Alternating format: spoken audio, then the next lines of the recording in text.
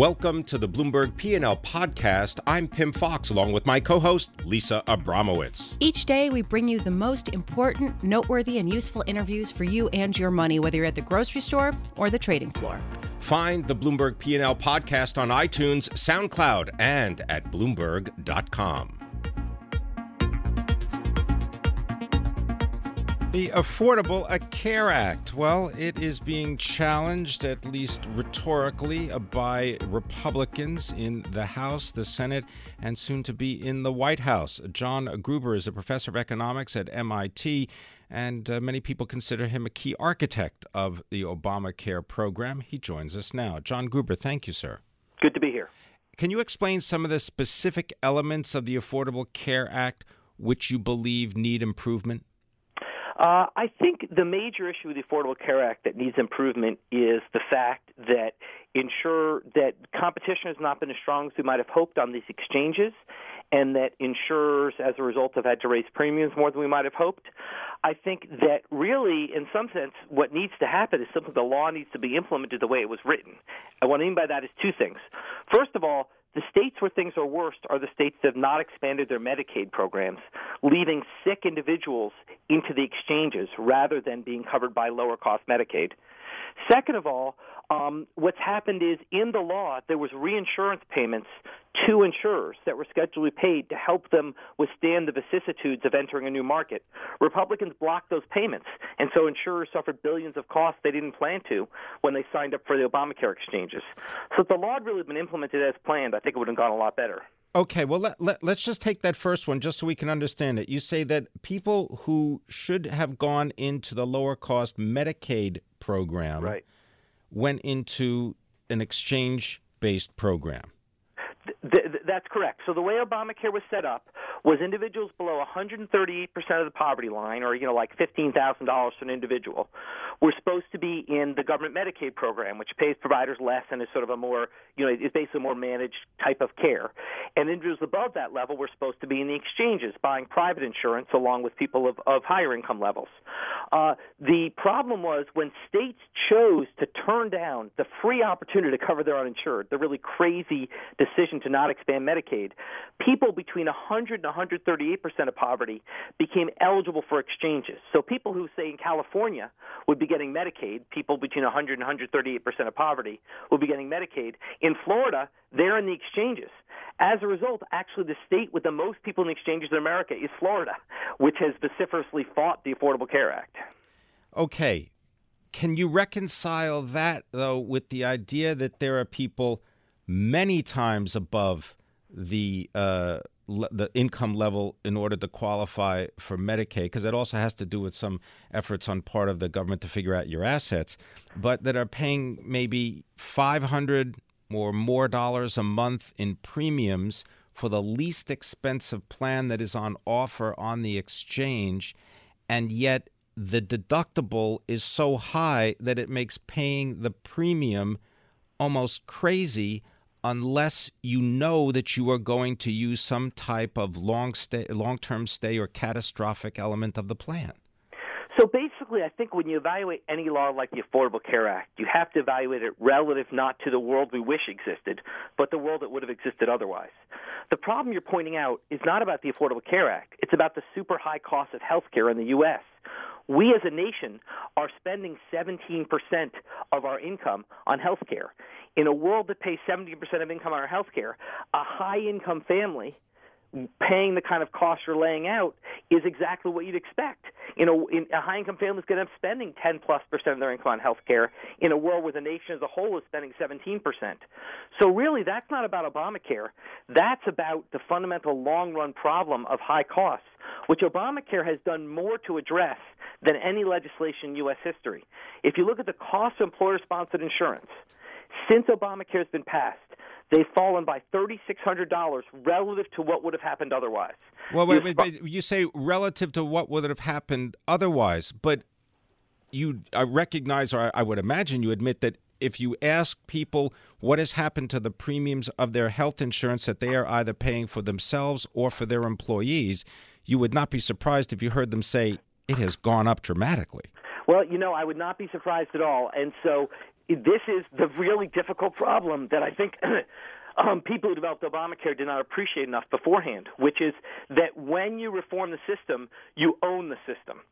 And what that means is people hold you really, in some sense, to not the standard of what would have happened otherwise, but the standard of everything they don't like is your fault. And essentially, we have a system that's too expensive. Premiums since Obamacare have risen. They have risen much more slowly than they were rising before Obamacare, but they've still risen. And the question is, what Obamacare supporters didn't do a good enough job doing, I don't know how we could have done it, but clearly we couldn't have done a better job, would be to explain to people, to set up more realistic expectations that Obamacare was the first step towards addressing the problems of the U.S. healthcare system, not the solution. Having said that, can you also maybe give us your perspective on, you say that would be the first step, but knowing the way that legislation and the government works, you're only going to get one or two chances during an entire administration. So to say that it's the first step implies that you're going to be able to roll out these improvements on an ongoing basis. That really just never happened. But that's actually not true. I mean, take Medicare. That's the largest single health care program in the country. It's 50 years old. We're continually changing it. No, but I'm talking about Obama. I'm talking about the Affordable Care Act, not Medicare. No, but here's the reason I point it. You said we won't be able to make those changes. Why not? Well, because you have a Republican administration coming in. But that's a separate issue. But as political and policy experts, isn't that one of the most fundamental things to take into consideration, that you might not be around in the next 4 years to implement whatever improvements you think are necessary to make it work for people? Sure. So what you do in that situation, you pass a law that has two criteria. A, it makes things better than if the law did not exist. And B, it hopefully sets up a flexible enough system that well-intentioned people can continue to improve it. That's exactly what Obamacare did. It made the world better. The healthcare costs are growing more slowly. More people have health insurance coverage. It made the world better than it was without Obamacare. But it was impossible to pass a law that literally fixed the system because, quite frankly, we don't know how. There's still too much unknown. So what you do is you make the world better, and you set up a system where well-intentioned governments, which doesn't seem like this is going to be one, but where well-intentioned governments can continue to improve things. That's all you can do. I mean, you can't solve all the world's problems in one fell swoop. No piece of legislation has ever done that. The best legislation moves in the right direction and sets you up to continue to move in that direction when you have governments who are willing to do so. Well done. Thanks very much. John Gruber, he is a professor of economics at MIT. He is considered a key architect of the Affordable Care Act, Obamacare. We'll have to wait and see in 2017 what President-elect Donald Trump and House and Senate Republicans have in mind for any changes or repeal of Obamacare.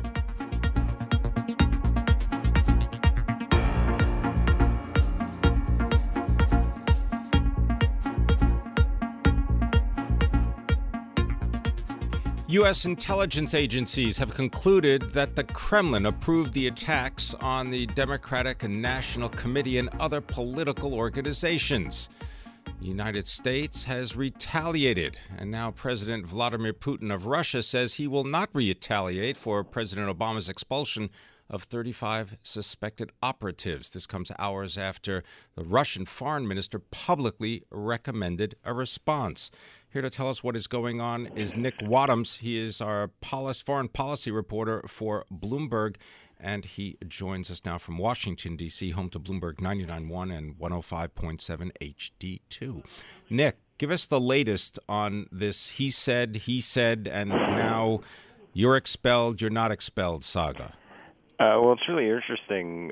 So earlier today, the expectation was that Russia would respond in kind. I mean, traditionally how these things work is if the U.S. expels another country's diplomats, it's just sort of pro forma that they respond by expelling the same number of American diplomats from their country. And indeed, that appeared to be what was going to happen after the foreign ministry recommended that Russia do so. Then Putin overturned that and said we're not going to. Obviously, whether he actually overturned it or the whole thing was sort of an orchestrated dance is up for debate. But he said he portrayed it as basically taking the high ground, saying we're not going to stoop to this sort of kitchen politics, as he called it.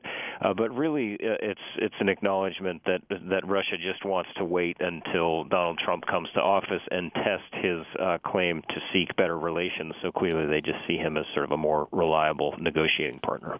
Now, Nick, I got a chance, and I mean, I guess anyone can look at this, of course, because it is available on the Joint Analysis website of the U.S.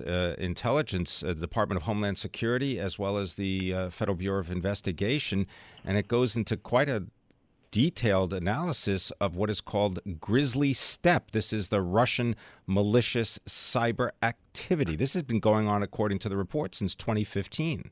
Right, that's right. And, this was, I think what we're seeing is partly an attempt by the Obama administration to make the case both to the American public, who may have been doubtful about the claims against Russia, but also to Donald Trump and his own team. So what they've sort of been saying recently is, there's not a consensus in the intelligence community. We've had lots of anonymous statements from various members of the intelligence community, but no full consensus where everybody says, okay, we are all united on what we think is going on. And Trump had actually pointed to the FBI and had said, well, where's the FBI in this? We've had the CIA and others, but I'm still waiting to hear from the FBI. Well, now we've heard from them, and so we're all sort of waiting to see how he internalizes and processes this information and whether that changes his calculus and brings him down a little bit more firmly on the side of those who say Russia should be punished. Now, the summary also offers details of the actual hacks, whether it is from something called App 29 or App 28, and it talks in detail about remote access tools and how they actually gained access to many emails and email accounts because in 2015 they started something called a spear phishing campaign, and that created a link that made it possible for them to steal information from the computers of these U.S. government as well as political organizations. Well, that's right. I mean, the thing that's partly so interesting about all of this is for all the discussion about technical matters and covert cyber campaigns and classified information. I mean, the way that some of this started was just hackers sending a fake email to John Podesta, allegedly or purporting to be from Google, telling him to change his password. So when he clicked on it and changed his password, hackers had had access to his entire Gmail account, and that's where you saw a lot of the WikiLeaks, or all the WikiLeaks emails come from. So it was a very actually simple operation to get that email account. But, again, what we're really seeing is the Obama administration sort of making its case and being very explicit about why it thinks Russia is involved and being willing to disclose the evidence to back that up. Thank you. Nick Wadhams, our foreign policy reporter for Bloomberg.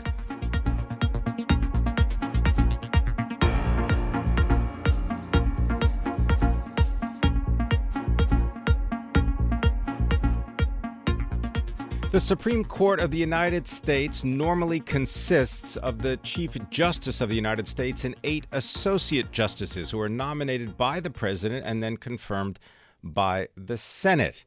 Well, we only have 8 right now, and in addition to President-elect Donald Trump taking the oath of office on January 20th, is it possible that there will be another oath administered for a Supreme Court justice? Let's find out from Kimberly Robinson, a BNA reporter for Bloomberg News. For the Supreme Court, I beg your pardon. Kimberly, thank you very much for being with me today. Tell us a little bit about what you expect to happen in 2017, and maybe give us some names of individuals who you believe are being considered for a place on the Supreme Court. Well, the Trump campaign itself actually provided a list of 21 names that are being considered as possible nominees. They provided this list before the election, but have since confirmed that they will be picking from that list. And in fact, on December 1st, Donald Trump indicated that he would release the name very soon, possibly before his inauguration. Of course, that doesn't mean that we'll have a sitting justice before then.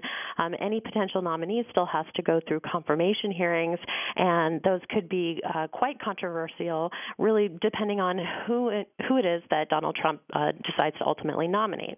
So are there some particular individuals? I note Bill Pryor, former Alabama Attorney General, Thomas Hardiman.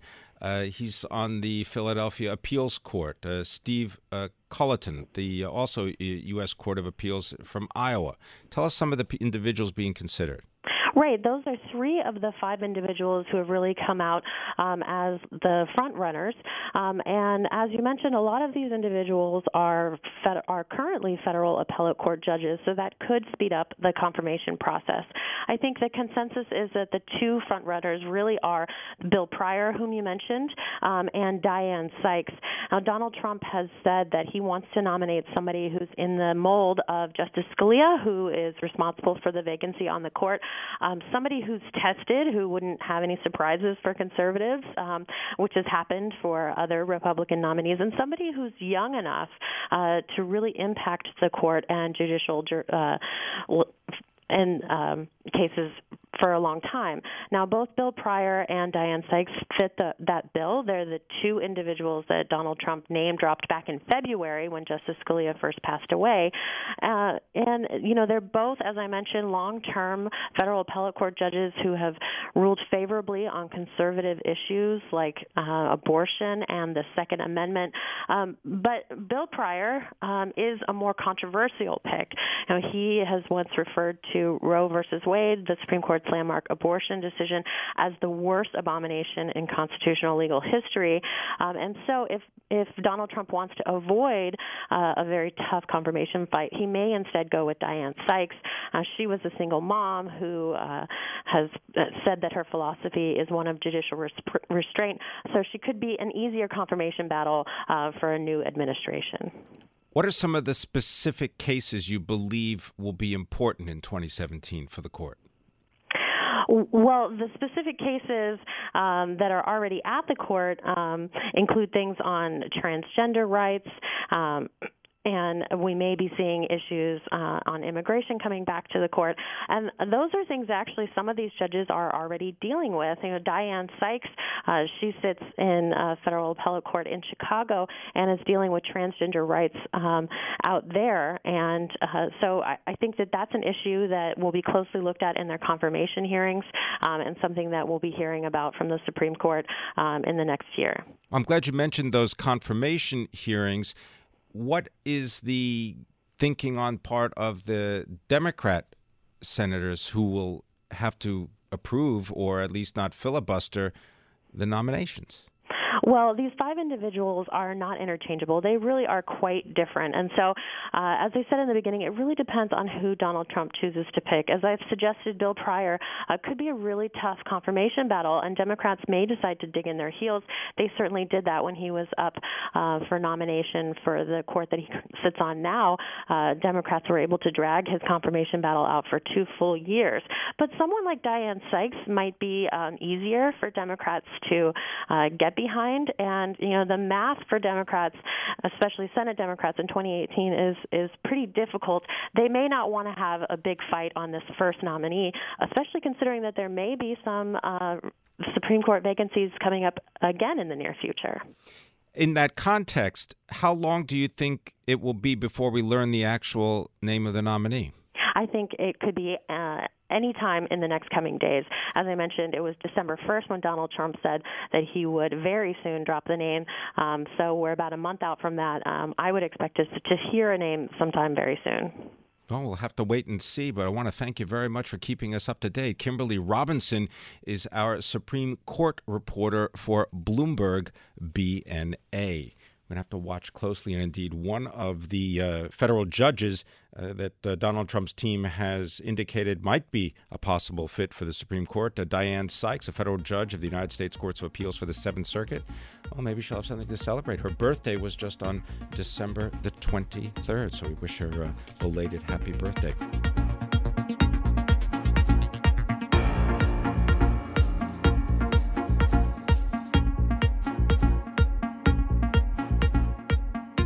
Well, we call on Chuck Lieberman, the Chief Investment Officer and Managing Partner at Advisors Capital Management, to help us navigate our investment portfolios and strategies. He helps to manage $1.3 billion, and he joins us from Ridgewood, New Jersey. Chuck Lieberman, thank you for being with me. Give us your outlook for 2017, and maybe you can take a look at it in terms of industry groups that will fare well and those that will fare poorly. Well, we see some continuing trends from 2016. Trump's election, I think, reinforces a lot of those trends that we see in place. So we see policies that are a bit more pro-growth, whether it's cutting taxes at the corporate level or at the individual level, increased government spending, deregulation. All of those work in the same direction for stronger growth. So that suggests that sectors that are more cyclical should benefit. Sectors that are less cyclical should be hurt, both because of the better economy, but also because of upward pressure on inflation and wage rates and interest rates. And that gets back to the notion that the truth of the matter is the U.S. economy hasn't fared that badly.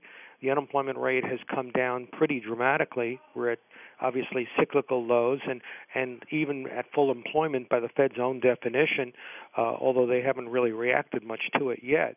But if you then get some incremental strength in the economy, which everyone seems to think is coming, that has a pretty negative implication for the bond market. And therefore also a negative implication for everything in the stock market that is very, very interest rate sensitive, notably things like real estate investment trusts, utilities, telephone companies, and even consumer staples. Well, but I thought that cyclical stocks, the super cyclical sector, includes such things as basic materials as well as consumer cyclicals, financial services, and real estate. Well, it varies. If you think about, for example, materials, the materials sector has its own issues. Most importantly, the deceleration in economic growth in China and pretty much the end of the huge construction boom in China, both of which demanded vast quantities of raw materials. China accounted for something like 50% plus of the total world's demand for cement some years ago, and that's going to erode pretty rapidly. And the same thing follows through for iron ore and steel and all of the other industrial metals, and you're seeing the fallout of that for companies like Caterpillar and mining companies and so on. So I wouldn't look for that to have a stronger economy more than offset that very, very powerful secular trend working against those sectors. The others, like financial services, absolutely. That's going to be one of the prime beneficiaries. That sector has done very well already, up roughly 20% since the election. But would you still buy into financials today? Yeah, I think the valuations are still attractive, and I would buy into financials. Any specifics, whether you're talking regional banks, money center banks, or non-bank financials? I definitely like the money center banks. I think they are still pretty inexpensive, and deregulation plus lower interest rate, plus a widening of interest rate differentials because of rising rates, increasing the rates that they earn versus the rates they pay, plus the deregulation. Both of those should work very powerfully for them. Well, let me just give you a couple, and you can just give us a nod almost, whether it's Bank of America, the yield there, 1.3%. The stock is up 32% this year. Still like it. Okay. How about Citigroup? Do you think they'll benefit? Absolutely. Still like that one as well. Any regional banks? We do like some of the regional banks. The regional banks should benefit from the rise in interest rates. Again, the same phenomenon of a rising net interest margin. PacWest is one that we like. PACW. Umpqua is another one we like. Regions Financial in the Southeast, another one we like. Bank United. Also in the Southeast. Now, you're not buying these because of the dividend yield, or are you? Well, in some cases we are, and in many cases we're not. We're buying them because they're attractive investments. Because I'm just looking, for example, PacWest, up 26% this year. The yield is over 3.5%. Right. That one fits into our income with growth strategy. So there we're buying it both for the yield as well as for the upside potential. But Citi is a holding in our growth portfolio. The yield is still low there, but they have the ability to raise that dividend substantially over time. And until they get approval from the Fed, they continue to buy back a lot of stock.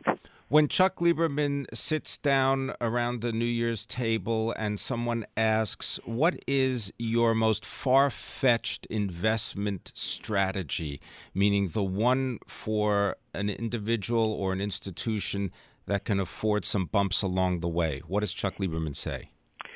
One of the areas that I like are some of the non-bank financials, business development companies, and some of the private investment companies, companies like Blackstone Group. Those are very interesting. They provide pretty good yields. And they should benefit from the healthier economy. They can sell off some of their investments in a market that I think is going to be doing fine, so they can realize some of those big investment gains. And you're putting your money with people like Steven Schwartzman, who happens to run the Blackstone Group, right? Stock down 8% this year with the yield currently of over 6%. But do people have to be mindful that that yield can change, and it can change dramatically? And it changes all the time. Yeah. It reflects their ability to realize gains, and they've got a core business that's sort of recurring, and then there's another business that is much more episodic, shall we say. So they need to be able to sell off assets. But the underlying value of that business remains very, very attractive. And so when you ask for something that's a little bit off the mainstream, that's one. I want to thank you very much for joining me. Chuck Lieberman is the Chief Investment Officer and Managing Partner for Advisors Capital Management, where he helps manage over $1.3 billion, joining us from Ridgewood, New Jersey.